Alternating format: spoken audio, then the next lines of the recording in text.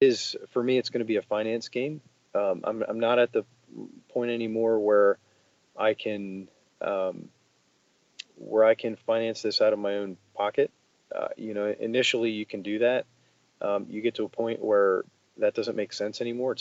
Or you're going to leverage yourself at some point in some way where you cannot cover. If you do have that failure, and we all have them at times. I'm getting to the point where I can't just cover them from my own savings. Welcome to the E-commerce Momentum Podcast, where we focus on the people, the products, and the process of e-commerce selling today. Here's your host, Stephen Peterson. Hey, wanted to talk a few moments about some sponsors. Scope from Seller Labs. When's the last time you created a listing? Right? And when you create that listing, you've got to come up with the keywords, right? It's all keyword dependent. I don't care if it's private label or wholesale. You've got to get it right. Well, what's the best way to get it right? If you're selling a similar product that's really successful, you go and you take and use their keywords. And that's what Scope does for you. It's a phenomenal tool brought to you again by Seller Labs, the leaders in technology when it comes to Amazon right now. They are just crushing it with all their products. But Scope allows you to get that listing right. Get ranked for those keywords as fast as possible. Therefore, you get the sales. So, go to sellerlabs.com/scope. Use the code word momentum, save a little bit of money, get some free keywords to test, try it out and see if you see an improvement. If you don't, adjust. What I love about Seller Labs is that you then message and say, hey, I didn't get this right, Tyler. Hey, Jeff, this isn't working right. What am I doing wrong? And boom, you're going to get the help you need. And that's what you're going to get from Seller Labs. And it's a very special group. I've been very fortunate to be connected with them. And again, I look over time, they've delivered every single time. Same thing I can say for Karen from Solutions for E-commerce. I mean, she's been carrying my account for a couple of years now, and our account, my wife and I, and she really does handle things for us. I mentioned just last week, we created a new listing with I forget how many variations, but again, all the flat files uploaded, done as I needed. I pop in, so she'll send me a template, I pop in some information, and then boom, it's handled. Oh wait, these pictures weren't done right, blah, blah, blah. This UPC needs it, boom, modified, adjusted. And again, the communication's been phenomenal too. I get an email back saying, hey, this was done, or this, you're missing this, Steve, hey, you got to do this. So, we have those challenges too. And that's why I like working with somebody who's been doing it and been doing it for a long time. Did you know Karen also does listings for eBay? Yep, lots of them. So if you want to build out that channel, which of course you should, it's Q4, you should be selling everywhere you can. Karen can help you with that too. So you got to tell her I've sent you. So you're going to go to solutions4ecommerce/momentum. You're going to save $50 every single month. You're going to save that $50. But more importantly, you're going to get an inventory health report. Did you just get hit with monthly long-term storage fees? Well, guess what? If you haven't, they're coming. You want to get that inventory right, and she can help you with that. You got to tell her I sent you. Again, solutions, 4, e-commerce/momentum will get you into that. Save the $50. Get that inventory health report, though. That's really, really important. Get that going right away. And I don't want to miss my coach when it comes to retail ARB or online ARB. When I have a question, and I do, not that we don't really do much of it anymore, but when I do have a question, I go to Gay Lisby. Because why? Because she is a coach. I mean, she's really phenomenal, but she also puts out a daily list. And you're going to get that list 5 days a week. You're going to get tons of leads. The number of agreed to amount that you're supposed to get, she usually gets to those in the 4 days. And then the 5th day seems to be a bonus most of the time. Phenomenal group, small amount of buyers where this list is going to. And the best thing is the nuggets that you learn. Hey, why is the red one better than the blue one? Gay can help you with those questions. I got the dreaded letter about a brand. Here's the way you approach it. Hey, receipts. What's the best practice? I saw her leading instructions, teaching me, the accountant, how to do a better job with it, and it's phenomenal. So it's Gay Lisby's $1 Million Selling. I'll have the link in here. You've got to use my link, and it does help me. I don't want to say it that way, but it's part of Amazing Freedom with Andy Slamans, Lee Ron, Hirschkorn, and Nate Slamans, so you can trust them. Okay, so come out to the website, take a look at it, and you will get savings, and you can get 2 weeks free right now. Only through my link, you get 2 weeks free. Try it. You don't like it? I get it. Back off. But right now is the time to make money. Get cash flow going right now. And so join, you get 2 weeks free. The only way you're going to get the 2 weeks free is if you use my link. It's on this episode. Come on out and give it a try. You will not be disappointed. Again, you're going to see me in there. So reach out if I can help you too. Let's get into the podcast. Welcome back to the E-commerce Momentum Podcast. This is episode 351, Eric Martindale. Man, if you want a great story of somebody who's learned some great life lessons and didn't start from the highest point of the peak, but yet has been able to climb over it, and climb over that one and the next one and the next one, because he learned something along the way. And I think that you, if you're in this world, you have other skills and traits from other businesses, other education, other experiences that you need to apply to this business. And again, if you could figure out the parts of this business that those skills and traits marry up with, you will 10x everybody else in those areas. Then you just hire, and this is Eric's advice, you just hire around those other areas. And man, it's just such a great place. He drops so many golden nuggets. One is you bleed waste and inefficiency between tasks. Is that you? It's me, 100%, that this happens to me all the time. So I think there's so much to be learned from such a great guy. I just think, what a great story. And I just no doubt why he's successful now and continues to be successful. Just a great story. Let's get into the podcast. All right, welcome back to the E-commerce Momentum Podcast. I'm very, very excited about today's guest because I've been watching him. We met, we met twice, I want to say. Definitely once, but it might be twice. But we've spoken and we share a whole bunch of things in common. Just a terrific guy, great dad. That's how I measure people again. Eric Martindale. Welcome, Eric. Hi, Stephen.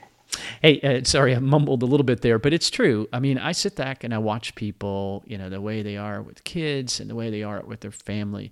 And the number one thing, it's kind of our pre-call conversation. The one thing I take away is I watch people the way they treat their family.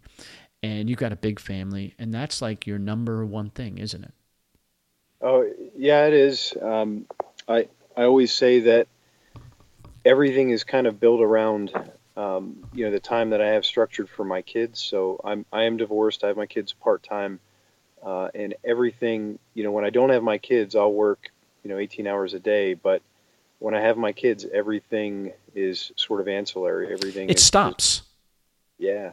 Dude, that's so cool though. I mean, think about that. I mean, think about the time that you're investing in them. And I understand it's, messy, right? It can't be easy. But Nope. No, but that's so powerful.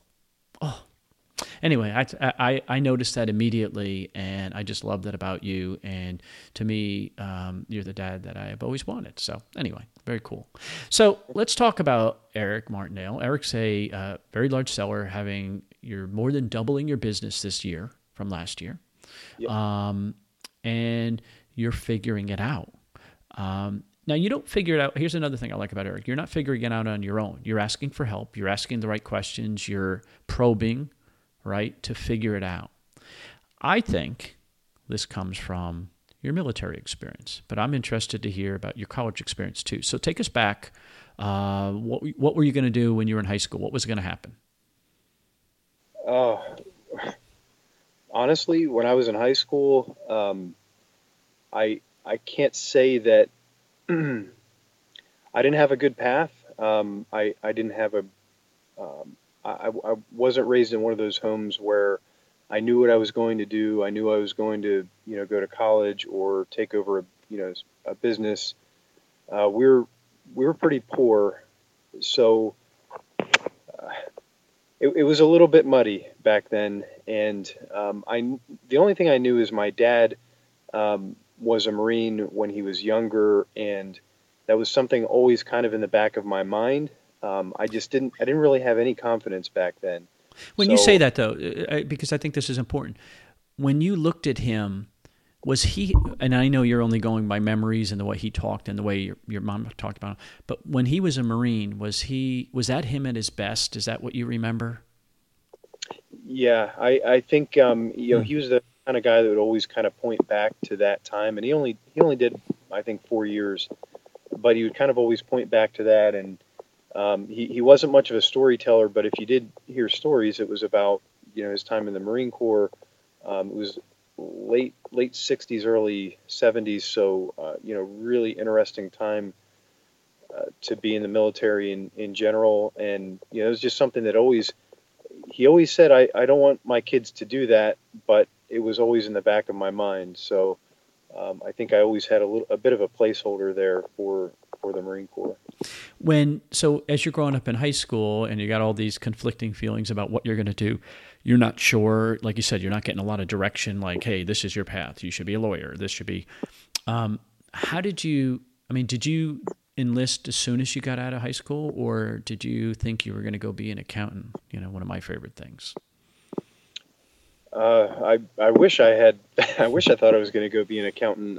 Instead, I went to work for a small construction company for $7 an hour, and I did that for almost 3 years. Wow.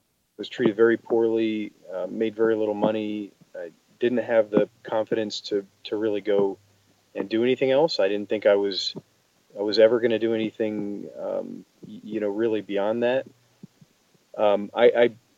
There was a part of me that always had a hope and always was always looking for that thing. Like there must be something out there, but that was never seeded into me. I was never told, hey, you're gonna do great things. You're gonna go do X or you're gonna go do Y.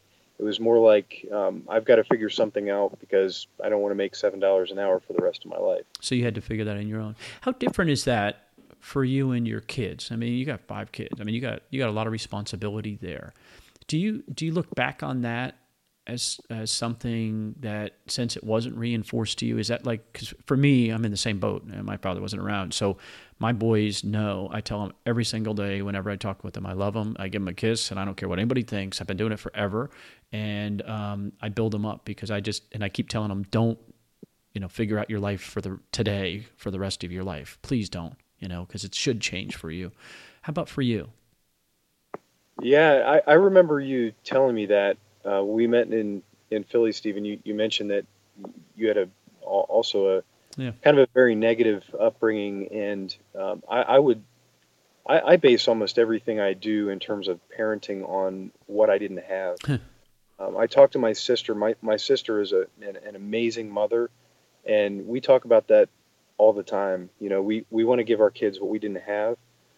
So yeah, I spent 15 years as a Marine officer, but I kiss my kids on the cheek, 50 times a day, and I'm very, very soft with my kids. You probably would never guess, that I spent most of my career in the Marine Corps if you saw me around my kids. Though, I think, again, what you said, you want them to have what you didn't have. That doesn't necessarily mean money, right? I mean, I know that it's great to have more money, right? So you can do more things, but it's that encouragement. It's that bit of,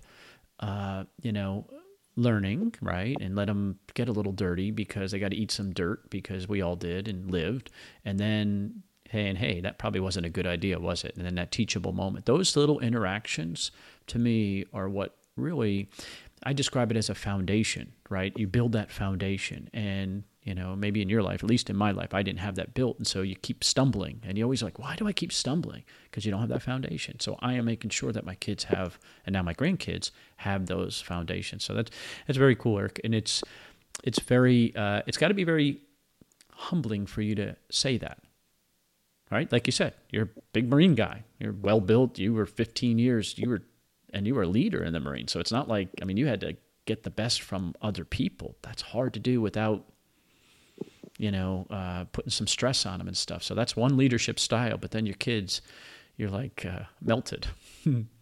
Yeah, and I think because there was that sort of vacuum of hope and positivity. When I was younger, my adult life pretty well became about achievement.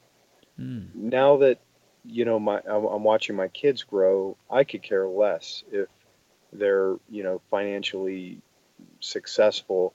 If they want to be I don't want to throw out a career and insult anybody, but whatever they want to do, I would rather they be mentally and emotionally secure than wealthy or famous or anything like that. I honestly could care less what they choose to do.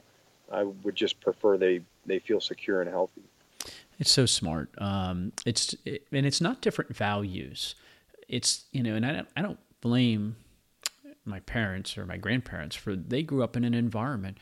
Think about your kids going to school today. That environment is so different than when you and I went to school. So they become part of that environment. So how is that their fault, right? Or me as a parent, how is that my fault? So I think it's that, like you said, that mental clarity and letting them know, hey, they are okay. They can do anything. That's reasonable for them, right? If you're not, 7 foot, you're not going to be a great basketball player, right? You might be good, but you're not going to be great. Okay. So that doesn't mean you can't play basketball. It just doesn't mean you can do it for fun. I mean, you know what I mean?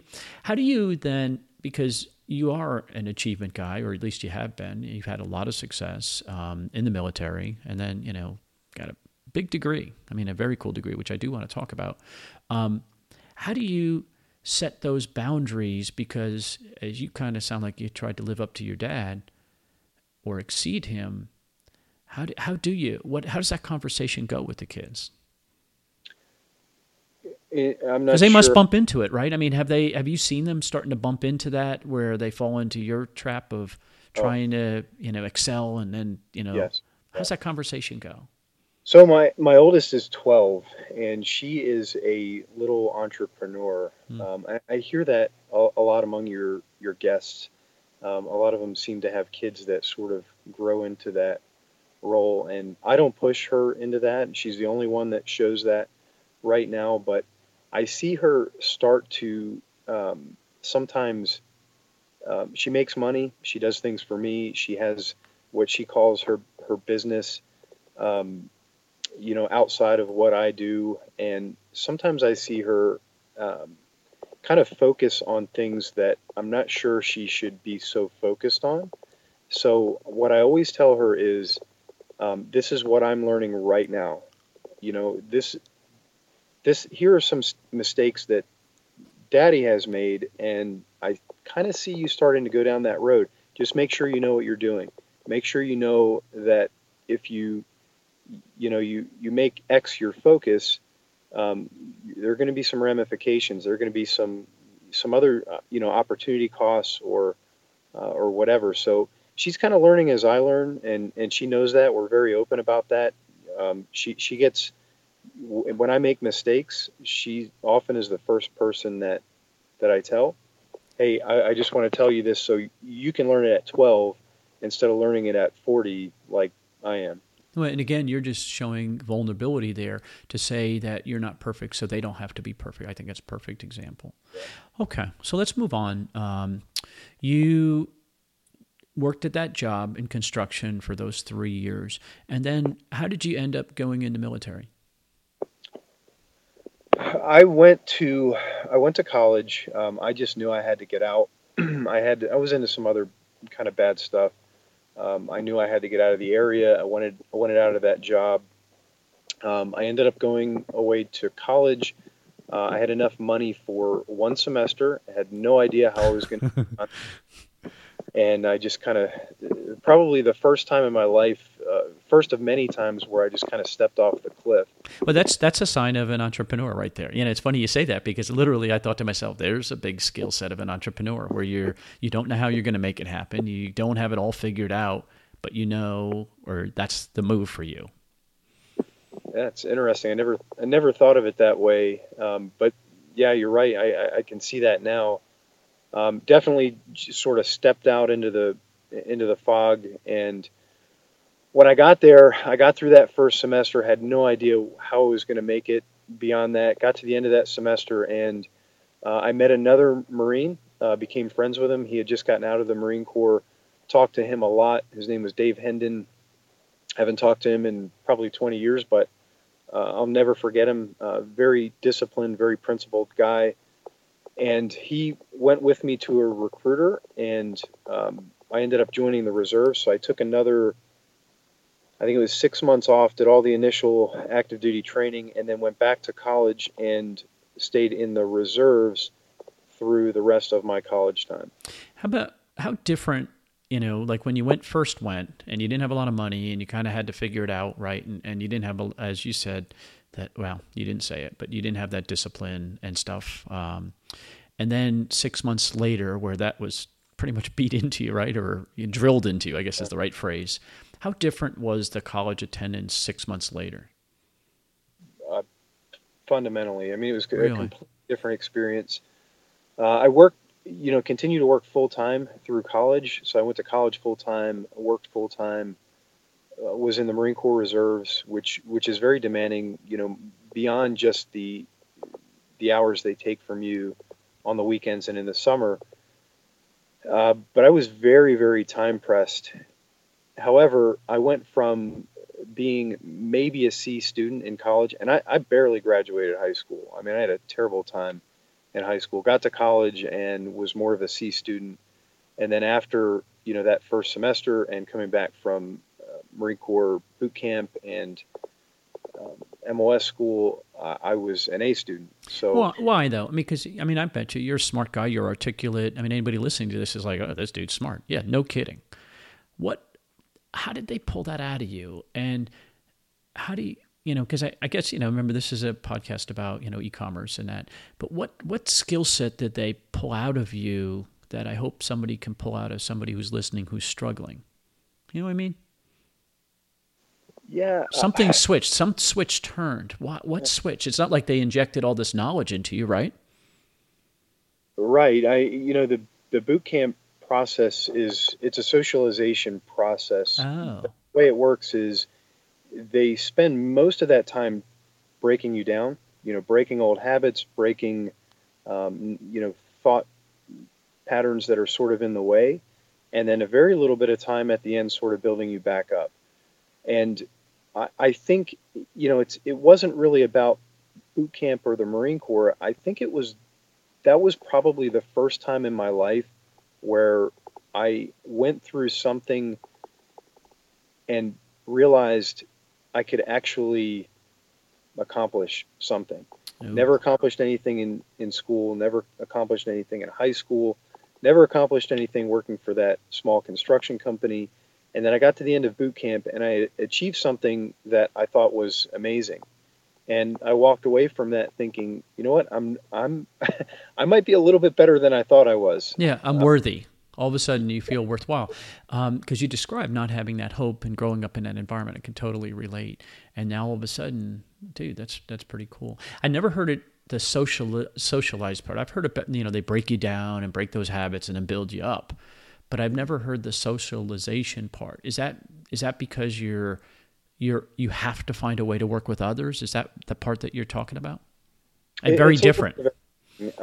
So I spent, I went through Marine Corps boot camp. Later, I went through officer candidate school and became an officer, active duty Marine officer. But I also did 2 different tours where I was a formal instructor. Oh, wow. So I became very, very well versed in how that process works, how we make Marines, why we do the things that we do. And when I talk about socialization, it is really, if you look at the Spartan culture 2,000 years ago or more, you have a culture where it was better to die than to dishonor yourself. And that's really where the Marine Corps is going with the basic training program. It is you are so invested in this culture that you'll do whatever you have to do. You'll accomplish the mission at any cost. So when I talk about socialization, it's not so much socialization like you might see in school or college or something like that. It's more like we're going to bring you into this culture. And you're going to learn to love this culture and do things our way, or you're not going to fit. Sounds pretty rigid. Can you apply that to the e-commerce world? Because, one of the things that hurts when I see somebody step out of it, now, I admire if they come in and they say, hey, this just isn't for me. It just didn't work. There's some people, it just isn't a good fit. I admire that. good for them. They figured it out. But you see, at least I do. I meet so many people that you could tell they just have it, and they just, for some reason, haven't been able to apply it, and they give up that acres of diamond. They're an inch away from success, and they give up. And I'm always trying to encourage people to, to try to adapt, right, and achieve. So is there any way you can apply that knowledge to the e-commerce world? Well, I think there are probably a number of ways, but one thing I think you would probably agree, you see a lot of sellers, especially junior sellers, who complain about the way Amazon does business. I mean, if you get on the seller forums, you can never get on the seller forums. Never, ever. Please go ahead. It was sometimes I still get sucked in, but no, dude. There's nothing good that can come of that. But you see the little sort of ticker that pops up on your Seller Central homepage, and 99% of those are really negative. Why does Amazon hate us? Why does you know what I'm talking about? Anybody who's been selling for a while, you see those. If you talk to a junior seller, they're always saying things like, not always, but very often saying things like, this new policy is meant to hurt third-party sellers. And I think what's happening there is we're not understanding what Amazon does and how they became what they are. They became that way by being buyer obsessed or customer obsessed, as I believe Jeff Bezos refers to it as, and that is a system that works. It's the system that grew Amazon, and Amazon is focused on continuing along that path. And you have sellers that come in and they say, well, Amazon didn't, hand me this on a silver platter. I'm out of here. Or, I tried this and it didn't work. They turn bitter and walk away. Well, there is a system that works, and there's a system that's making third-party sellers, very wealthy, very successful. But you gotta kind of get into that culture and figure out what's going on and figure out what's working for the most successful sellers out there, because they're still growing. I'm thinking about this, the way you describe the Marines with this social. You're saying the same thing in essence. Like, you had to adapt to the Marine environment, love it and hate it, and I'm sure you loved it and hated it, right? There are parts of it you hated, right? It was just awful and it was dumb and it was whatever they decided, right? And it was culture. They always did it that way. Well, Amazon's the same way, and I think you're describing a very good way to adapt. You got to love it and hate it, but you gotta go all in on it. Right. Yeah, it's not. I didn't build Amazon. I didn't have that foresight. I didn't have that wisdom. So I've got to kind of get it, sort of marry myself to that system, figure out what is working, and I've got to do things the Amazon way sometimes. Yeah, can you imagine juggling the stakeholders of Amazon? Can you imagine that? I mean, just think about there's 600,000 employees. There's, I don't know how many, distribution center trucks, airplanes, third-party companies that they deal with, FedEx, UPS, post office, manufacturers, and then they're in the business of manufacturing, and then China, and how many, they're in every country. Can you imagine trying to juggle all those stakeholders and make a decision that pleases every single one? So everybody in the whole stakeholder world is a winner? No way. Right. Yeah. Right. Yeah. And they've got competition, it's Walmart is a distant second, but Walmart wants a big piece of the pie. So, Amazon's got competitors, and sometimes, third-party sellers aren't, they're not bringing the heat. Amazon will do some things to sort of burn away the chaff. Yeah. All right. So here's my hypothesis. Tell me if I'm right. This is my thinking. I just came back from a conference, Ecom Chicago, which was a great conference, and eBay was there, and they were talking, and I'm a big eBay seller too, so I don't want to, and I don't downplay it, and I love the eBay marketplace. I do. But this is where I think there's a difference. I think this is Steve's opinion, so take it for what it's worth. Amazon customers are not Steve and Eric, right? Their customers are the people that buy the stuff on Amazon. That's my theory, okay? So the person who's buying, let's see, I'm looking at something I can say, my coffee cup. The person who's buying a coffee cup is the customer on Amazon Marketplace. On the eBay Marketplace, eBay's customers is me, a seller, you a seller, Eric. We're eBay's customers, not the person who buys my coffee cup on eBay, because they're my customers. Now, this is my opinion. To me, there's a different perspective. And so Amazon treats you as a vendor who's selling products on their marketplace for their customers. eBay tries to do that. But my opinion is, again, that person buying the coffee cup on eBay through me is not the eBay's customer. They don't care for them. They don't give customer service for them. They don't do any of that stuff. I do. And so therefore, they should treat me as the customer. This is my deep thinking. Would you agree with that in any way? Am I on to something, or am I way off? Absolutely. I think Amazon sells Amazon to the buyer. I don't see eBay doing that. I don't really see anyone else in e-commerce, in commercial e-commerce right now doing that. I think we're going to see Jet doing that. We just saw Jet curate their catalog, and I think Jet is now selling Jet to Jet customers. But up until now, I think Amazon is really the only e-commerce giant to do that. You can walk through a store and hear somebody talk about, I saw this on Amazon, or I can get this on Amazon. I mean, everybody's kind of got Amazon on the tip of their tongue. Top of mind, 100%. Yeah, absolutely. I think that's a really interesting observation. I would absolutely agree with it. And then so then my theory is this is where I go, is that eBay needs to embrace their customers, right? And give, yeah. I mean, and that means then, treat me like a customer in some way. And so, and again, I'm not criticizing them, because I understand that they're a publicly traded company that has board of directors and stakeholders that want to make money and all that kind of jazz. I get all that. But I just think that it's never going to be the same. It's impossible to be the same. They don't have the wherewithal to be the same. So therefore, embrace the business that they're in. And I think then it changes the conversation, because when they start realizing I'm the customer, then I'm treated different, because, I'm back to you being the leader in the Marines. When you had oh God, I'm so bad on the military terms. When you had not a project, that's what I think, but thinking of our MBA, both of us. When you had a mission to do, right, with your team, was it Eric doing the mission, or did you have to rely on your members, right?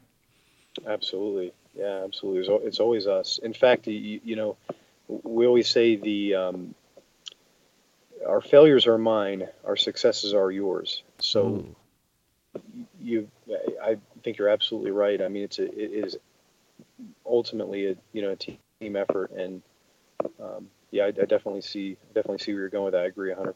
Yeah, and again, if eBay would take that approach, I think they can get a lot more from me by helping me. But that's just my opinion. And again, I'm not criticizing them. I'm just saying that if you want to get more from me, you got to embrace me instead of it feels sometimes like it's fighting. And I don't like to fight.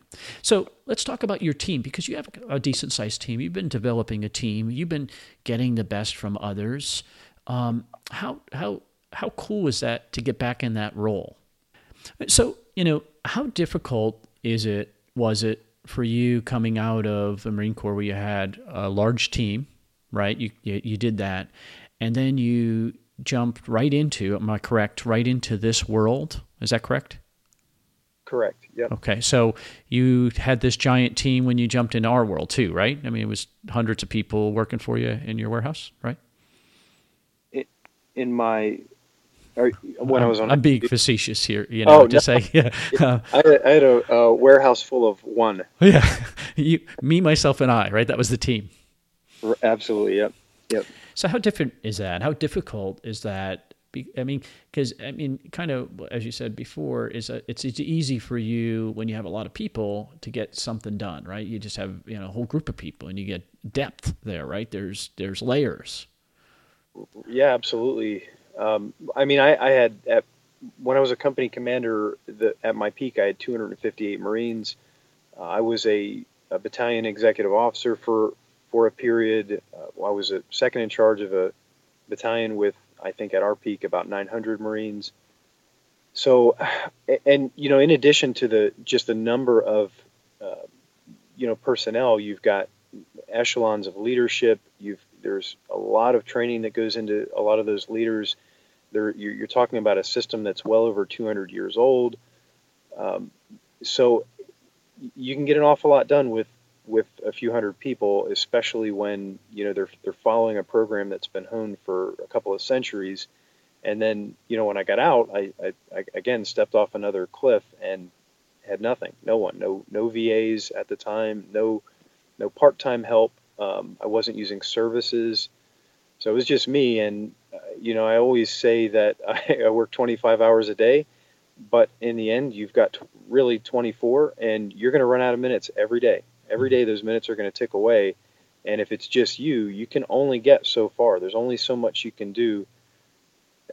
So yeah, as the team is starting to grow, it's still small. It's been challenging, but I can see the light at the end of the tunnel, I guess, at this point. This is something to think about. When you are that high of an executive and you have that much responsibility and you've relied on really strong people beneath you, right? Because you don't get to that level without really strong people pushing you up, is the way I always describe it, right? So there are really good people pushing you up and holding you up, so they carry a lot of responsibility and weight with them. That, right. As this is Steve talking about Steve, I became kind of sloppy as a leader, I think, and as a doer, as a worker. Maybe I should say it that way.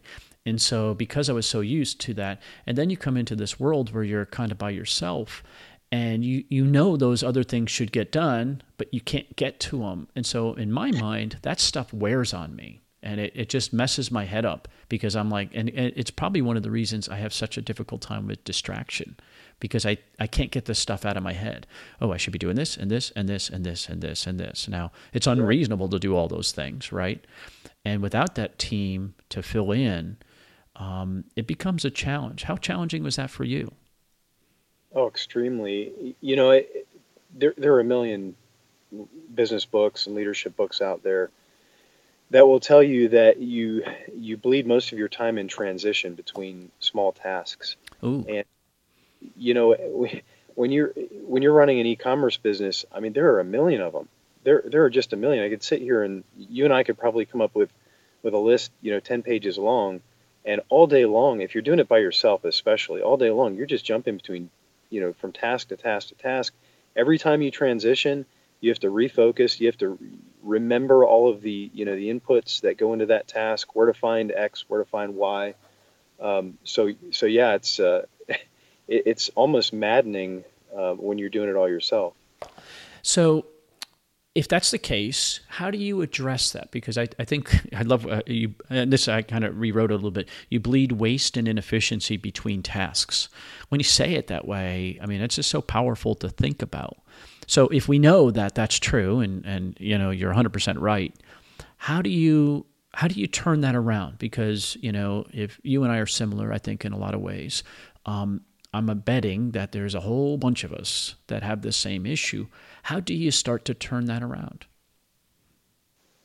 I don't know if I have a silver bullet, but some of those things have to be systematized and handed off. I mean, you just have to wrap them up. You have to spend the time wrapping them up nice and neat and give them to someone. But you wrap them up first. Meaning you test it, you do all the different things, you figure out what's the right way, the most efficient way, or at least for you, based on your limited knowledge, because somebody else could look at it and say, why are you doing this, Eric? Right? Absolutely. But then you hand it off. I think that's a powerful thing. So it's like an SOP in essence. Absolutely. Yeah, and I know that's something else you and I spoke about, and I was really early in I was really early in the team building process, and I made that mistake for sure initially, and I probably still am making it, but I'm getting better at it. But if you bring somebody on and you think you're just going to bring them in to pack boxes or reconcile shipments or whatever, write listings, you're going to be sorely disappointed if you don't have a very detailed SOP or process to hand off. So when you added those in, what kind of benefit did you see? I mean, was it immediate? I mean, because like you said, you didn't do it right away or didn't do it well right away, but then you obviously figured it out and you got on it. Has there been a benefit that you saw? Definitely. I think if I were to sort of pick an example of where that's gone really well, I would say I'll just pick one of my VAs that has been with me for a while, and he's a great young guy out of India, very, very hard worker, very honest. But in the beginning, I pulled him in and sort of just gave him some things and said, "Here, run with it."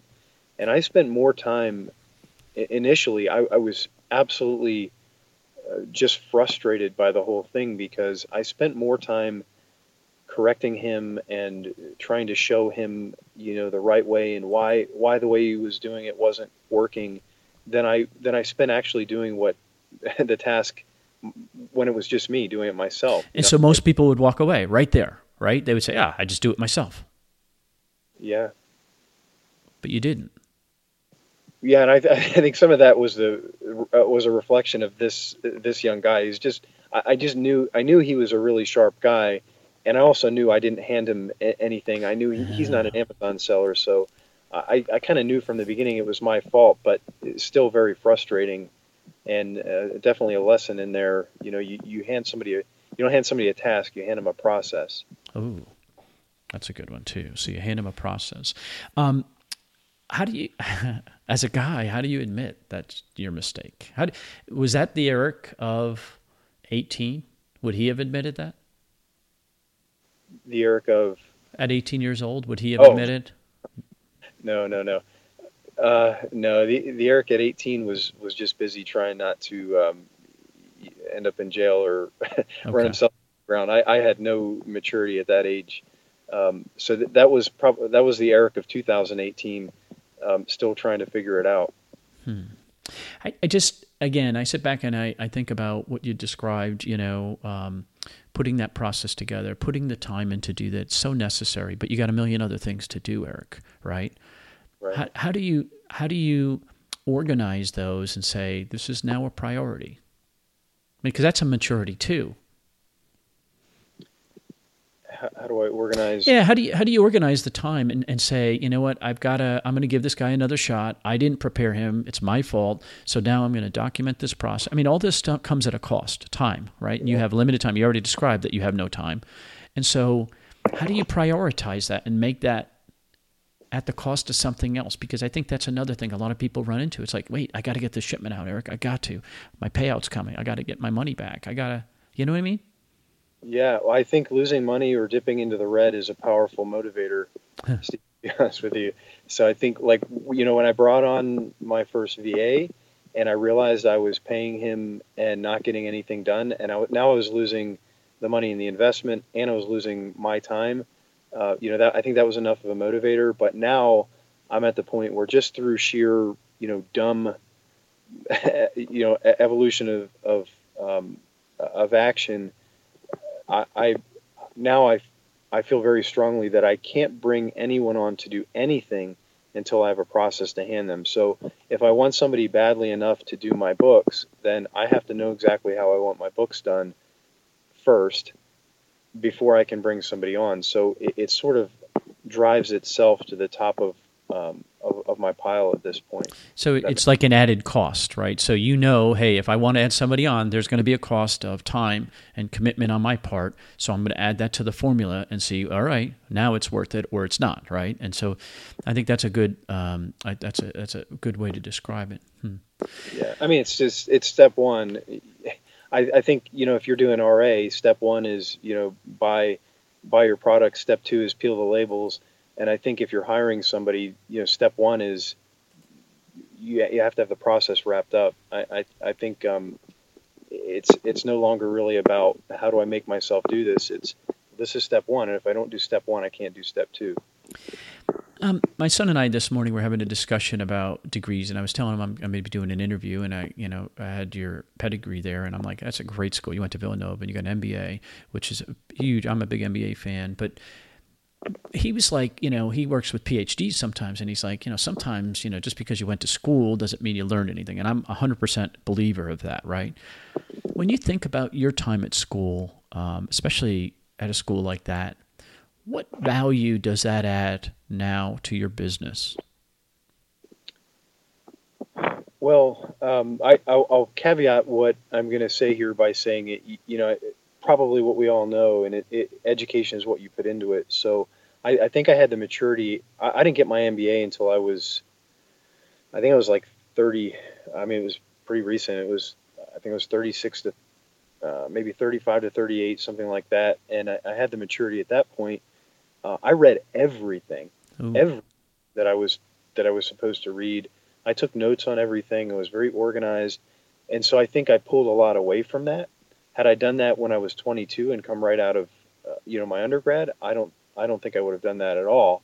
So I would caveat by saying it is what you put into it. But to answer your question, I think I learned an awful lot at a high level. I still have really struggled to figure out some of the lower level things, but just in terms of, branding and marketing, those now, when I hear yourself or one of your guests or, read about it in a book, I mean, it makes immediate sense to me. I get it right away because I spent 3 years with it beat into my mind.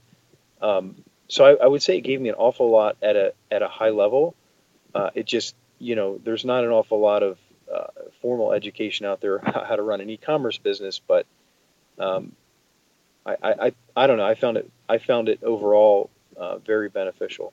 What you just described is, I think, is a perfect way to say it. So you're learning at a high level, and then you hear somebody on my show, one of these outliers, apply it, and then it's like you get the connection. It's like a magical connection. Ooh, gives me the chills to think about that. That if I could bring somebody to somebody, ooh, helps me. That really helps me motivate me because it's just so cool to see somebody. I remember spending time with you, and I was at a podcast event, and we had coffee, and I remember the lights going on. We just talked some stupid little thing, like I dropped some stupid thing that I said, and you were like, you immediately clicked on it, and you were like, boom, boom, boom, boom, boom. And you ran with it. And we haven't really been able to talk since because you've been so busy and your business is exploding, not because of our conversation. It's just the way that you take a morsel of knowledge, and it's like that little missing piece, and your picture's clear, and now you run with it. Would you say execution is probably one of your greatest strengths? Yes. I tend to be somewhat bold. So I think, you said a couple of things, Stephen, both on your show and outside of your show that you may not know. I don't know if I gave you feedback, but I have absolutely run with. But I think execution is very natural to me at this point. I just have to have I've got to have the knowledge. So that's probably true. Execution is probably a strength of mine. Where the things that hold me back is just, learning, I guess, at this point, knowing what to execute on, what not to execute. Here's something else, and I want people to hear this because I get a lot of requests. Hey, do you want to have coffee or whatever? And I always say yes, but just don't make it difficult. Just because I'm in Florida last 2 weeks ago, I was there, and somebody's like, hey, can we meet up? I'm like, yeah, you got to come to me. Just because I don't have a car, I'm sitting at a resort, I'm in a mastermind and so you took the initiative because we were talking about it, and you were like, I want to meet with you, all right? And so I had to put these restrictions because I'm at an event. You drove all the way over. It was, I forget how far, down into the city, paid for parking. I mean, every difficult, all the roadblocks were there, and you still took the time and the initiative to come. It's very humbling for me that you'd want to even talk with me, but it shows that you want to feed that knowledge, and there are a lot smarter people than me, so please, put it in perspective. But it's just so cool to me that you're like, hey, I need a little bit of information. You might have the answer, so could I meet with you?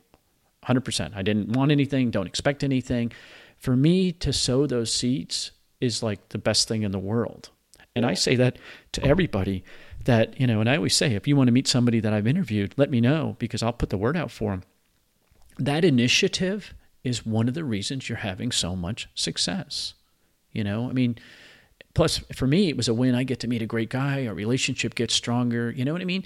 But you were willing to give up because you're a very busy guy. You gave up a lot to get and do that and learn something. To me, again, that's what outliers do.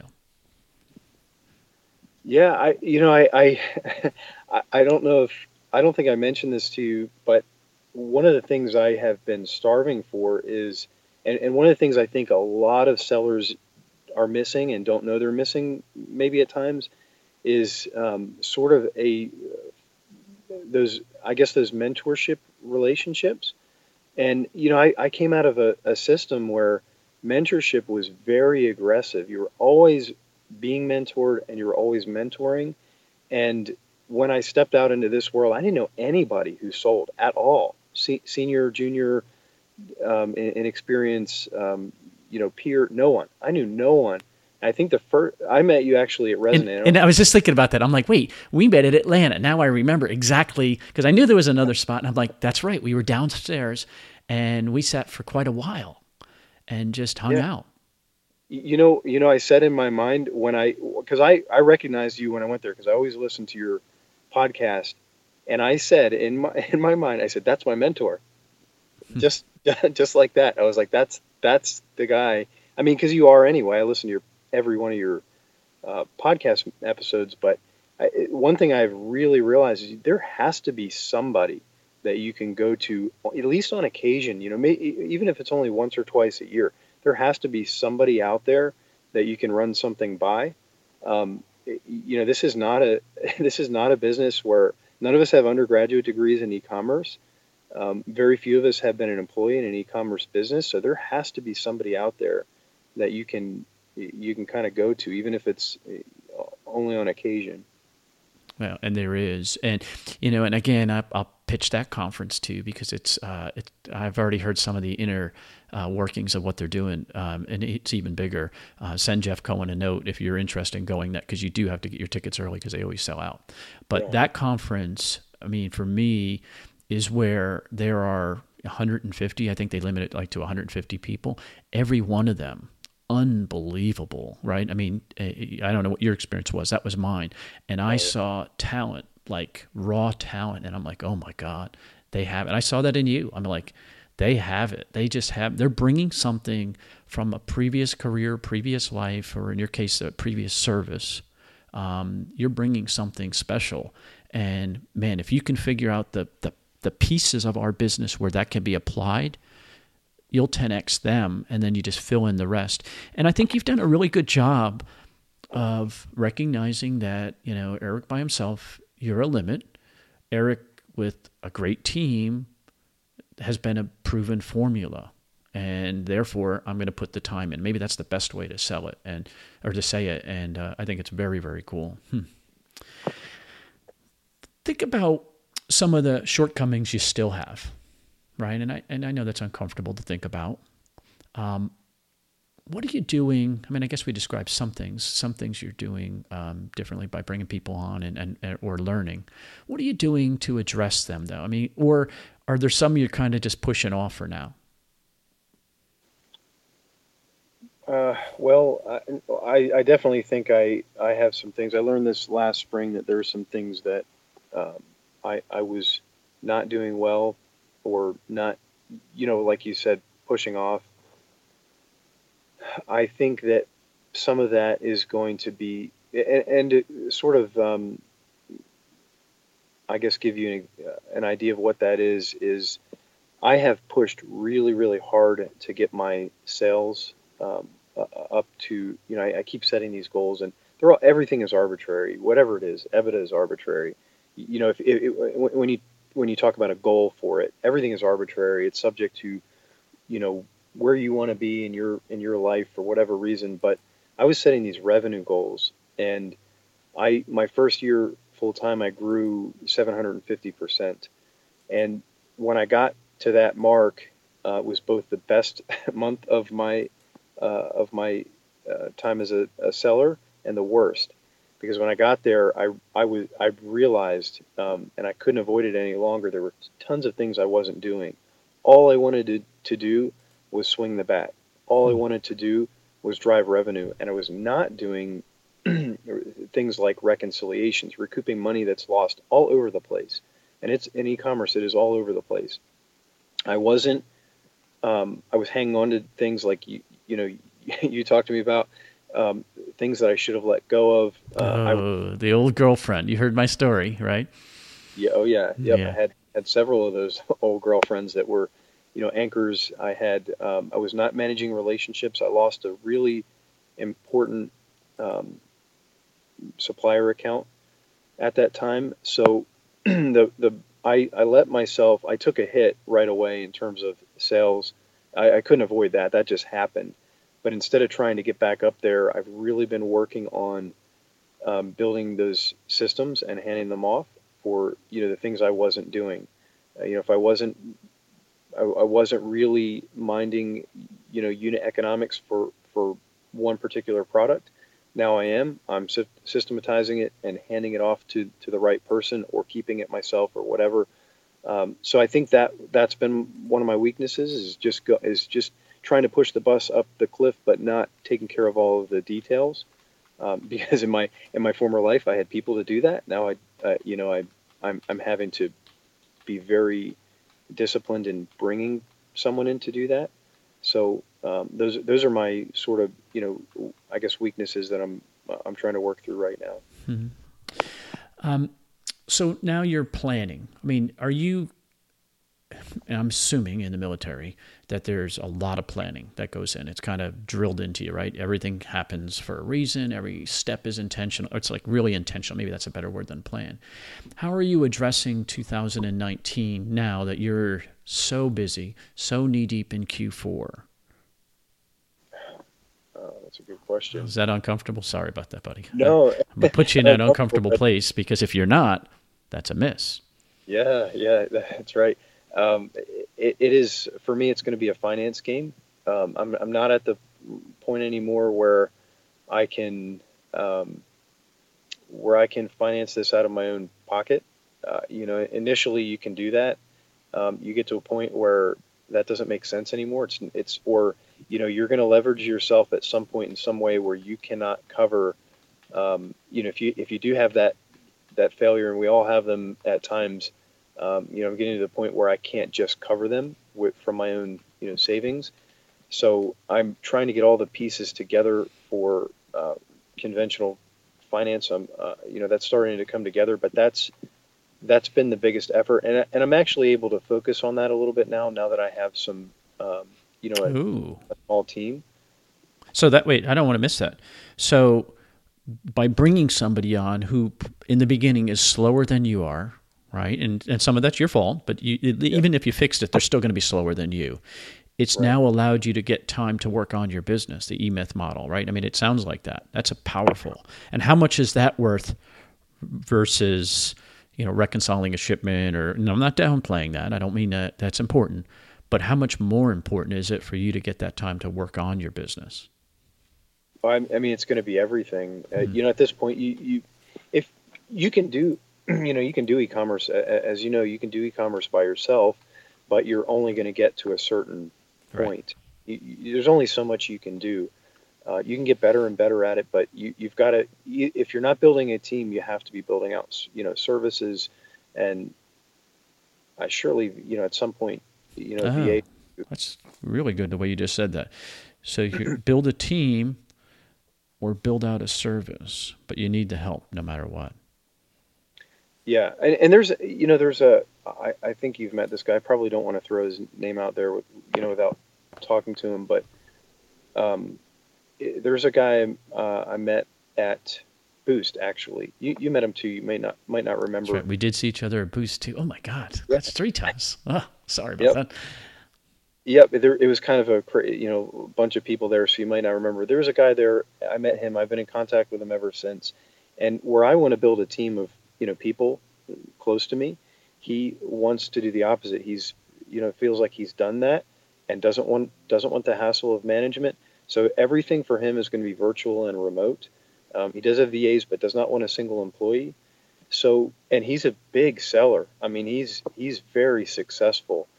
So I think there are definitely two extremes, and then anywhere in the middle. But at some point, you have to be outsourcing some of this stuff, or you're going to be mired in taping boxes. And if you're mired in taping boxes, you're not talking to your banker, or you're not figuring out how to monetize square footage in a commercial space or whatever. When you describe that, I mean, my mind immediately goes to there's differences from having a team, staff, as opposed to having services. Can you talk through anything on either one of those? Or what goes through your mind with those? Do you know what I mean? Sure, I can give you my opinion. Okay. My opinion, just based on what I've done, I've gone through a lot of different services. When you use a service, you're almost always going to be using somebody else's system, and to their level of quality. I am a perfectionist, and when I work through a system, or I'm sorry, when I work through a service, I'm always disappointed. And I'm not saying that some of these services aren't really good. Some of them are really good, but you're left with somebody else's idea of the future.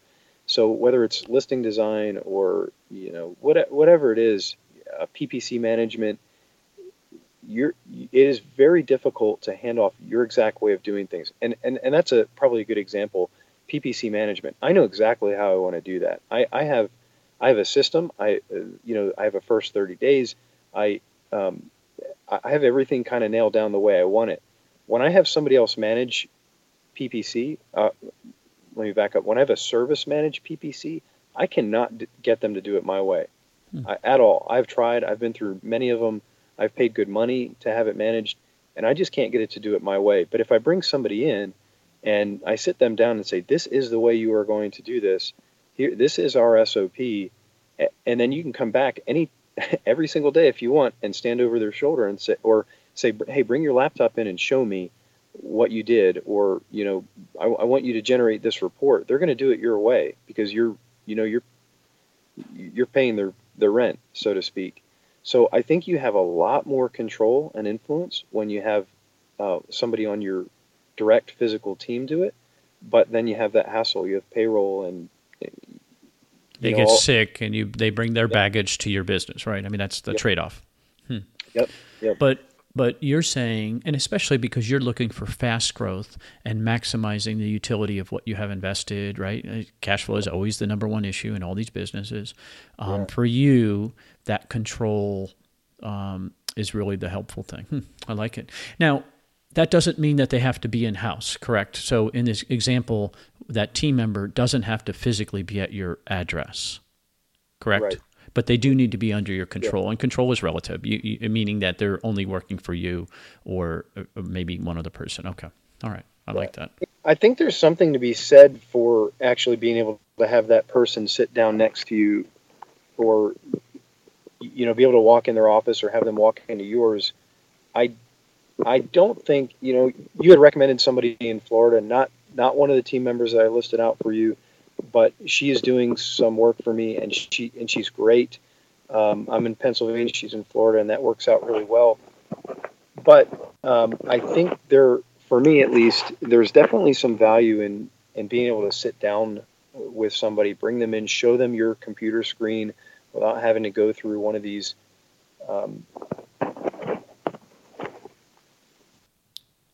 one of these third-party, like we're having trouble with Skype right now. So when you use a third-party service or a third-party software thing to try to communicate effectively, I think you lose something. And clearly, it's happened to us today.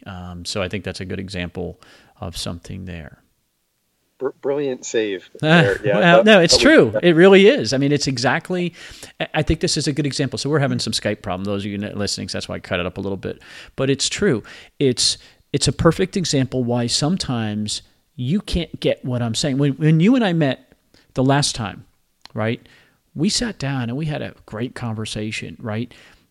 You could see it in my eye. I mean, it's different, right? It's so different than when we were just talking. Yeah. That's powerful. So I think you're right. I think you're absolutely right. So, I think there are advantages and disadvantages to all of it. Services on one end, probably, an employee that comes to work and reports to you every day at the other, people who work remotely in the middle, and it all works. I think it just depends on what you're trying to do and, what your personality is. Well, I have a final question, and I do want to make sure that if somebody has a follow-up question, they have a way. Can I put your Facebook link there so if somebody can ask a follow-up question? Would that be okay? Oh, absolutely. Okay, sure. I'll do that. But I do want to acknowledge this. This is, I think, pretty powerful. This is a Lewis Howes move. He always acknowledges people, and I'm thinking about this. It's to be fair. I mean, first off, I want to acknowledge your service to the country. It's incredible. But as a dad, I want to acknowledge what you're doing in those kids, because to me, again, you're changing the future of at a time when it's just so important, and so I just think it's powerful. To watch you develop yourself, and again, you're a very accomplished person with a great education, a great experience, and all that jazz, but to see you work on yourself and then bring it and helping others, because I'm asking you to help somebody else, and you're like, oh, of course, 100%, ready to help. I mean, to me, that's what this can all be if you want to. And I don't want to miss this too. If you're in the military and you've been thinking about, is this something that you might be interested in?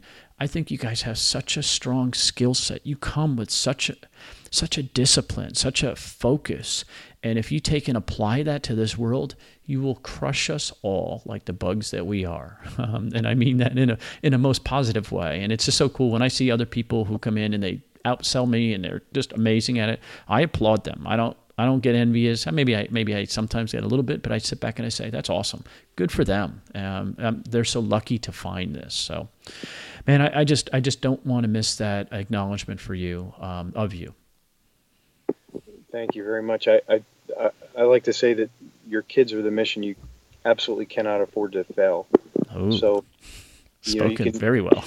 Your business can fall apart and you can go start another one. You Yep. can get fired from your job and you can go get another one. It doesn't define you, but your kids, being a dad, that does define you. It's funny. I just had this conversation over the weekend with somebody. It used to be the job defined you, right? Your dad or your mom or your grandparents, their job was their definition, right? If she was a homemaker, your grandmother was a homemaker, right? Your grandfather was a farmer. He was a farmer. Now, I'm a dad or I'm a grandfather. That's how I define myself. And so it's cool to hear you say the same thing. Okay. So here's my last question. I ask it every time. So you probably heard it 350 some odd times. The goal of the podcast is to help people who get stuck. And I think you've offered a lot of great advice on that. What's the one thing that you would want people to take away that if they hit that point of stuck, because you have, I know I have, what's the one thing you want them to take away? Well, probably not the direction I originally would have gone, but since we've kind of been on a sort of a theme today, I might actually add something a little bit different. I recall, and this popped into my mind when we were talking earlier, I recall watching Ryan Moran speak about probably 3 years ago, and he talked about doing what makes you money or what pushes your business forward and getting rid of everything else. And I have this sort of thought I can't get out of my mind recently, but e-commerce and everything most every business is full of $13 an hour tasks. And you have big sellers that are pricing their products based on the fact that the work that goes into it, they're paying, who knows, $12, $13, $14, $15 an hour. Those are the things that you have to get rid of. Because if you're still doing those, if you're still packing boxes, you're working for $13 an hour. Because you can't get around the fact that your competitor is able to price based on that rate. So you can't, if you want to pay yourself $40 an hour, you can't be doing those things. You have to, even if you just hire a family member or, go to your local high school, I think that is a really, really good one. Go to your local high school, ask a guidance counselor and say, who needs money after school? Who can work for me for 3 hours, 3 days a week after school or Saturdays? And you have to start getting rid of those $13 an hour tasks or you won't grow. Such good advice. And it's just so when you say it that way and you're not belittling because you used to work for $7 an hour, right? You're not saying that. You're just saying, hey, now I'm worth $40 an hour or $100 an hour. In my case, it's $350 an hour. So and I'm teasing. So it's a very cool place to get to. And then it's a mental shift. And then because you hire a high school kid at $13, $14, $15 an hour. That's an awesome job, right? They're all of a sudden, that's not flipping burgers and they're learning a skill. And you might put a spark in them like you have with your daughter. Dude, you give me the chills. You take a high school kid, pay them $13 an hour, and sit them down for 10 minutes in the beginning of their shift every time and teach them something, and they will hustle for you. It's amazing. But you don't know the ripple effect that that's going to have in their life and in their family and in the future. Oh, man, it's like the butterfly effect all over again. Eric Martindale. Yeah. Dude, thank you so much. I know you're so busy, man. I really appreciate you taking the time. I wish you nothing but success. I know you'll have it because you're a learned individual who's willing to put in the time, willing to drive all the way from your house, all the way to Philadelphia, early in the morning. I mean, because it was early. And have coffee, listening to me yap and yap and yap, and then run with it. So, again, you're just going to crush it, and I'm just so excited to watch and very fortunate to get to know you. So thank you so much. I wish you nothing but success. Stephen, the pleasure is mine, and I mean that. I look forward to talking again. What a great guy. I see so much of myself in Eric, yet he's much better looking. He has definitely figured out what he's good at and what he's not good at, embraces what he's good at, but doesn't just embrace it, like fine-tunes it so he's really great at it. And if there's a lesson that I'm taking away from this conversation, it's that. It's one of those things that I'm good at a whole bunch of stuff. The stuff that I'm really good at, I could be better, and I'm going to focus on that and just get better and better and better at that, and then hire around the rest. I think that's a powerful statement, and it's self-reflective as I look at myself. But if you see some of that in yourself, remember, you bleed waste and inefficiency between tasks, for sure. So that's why you got to complete the task and move on and make it as efficient as you can. ecommercemomentum.com, ecommercemomentum.com. Take care. Thanks for listening to the E-Commerce Momentum Podcast. All the links mentioned today can be found at ecommercemomentum.com under this episode number. Please remember to subscribe and like us on iTunes.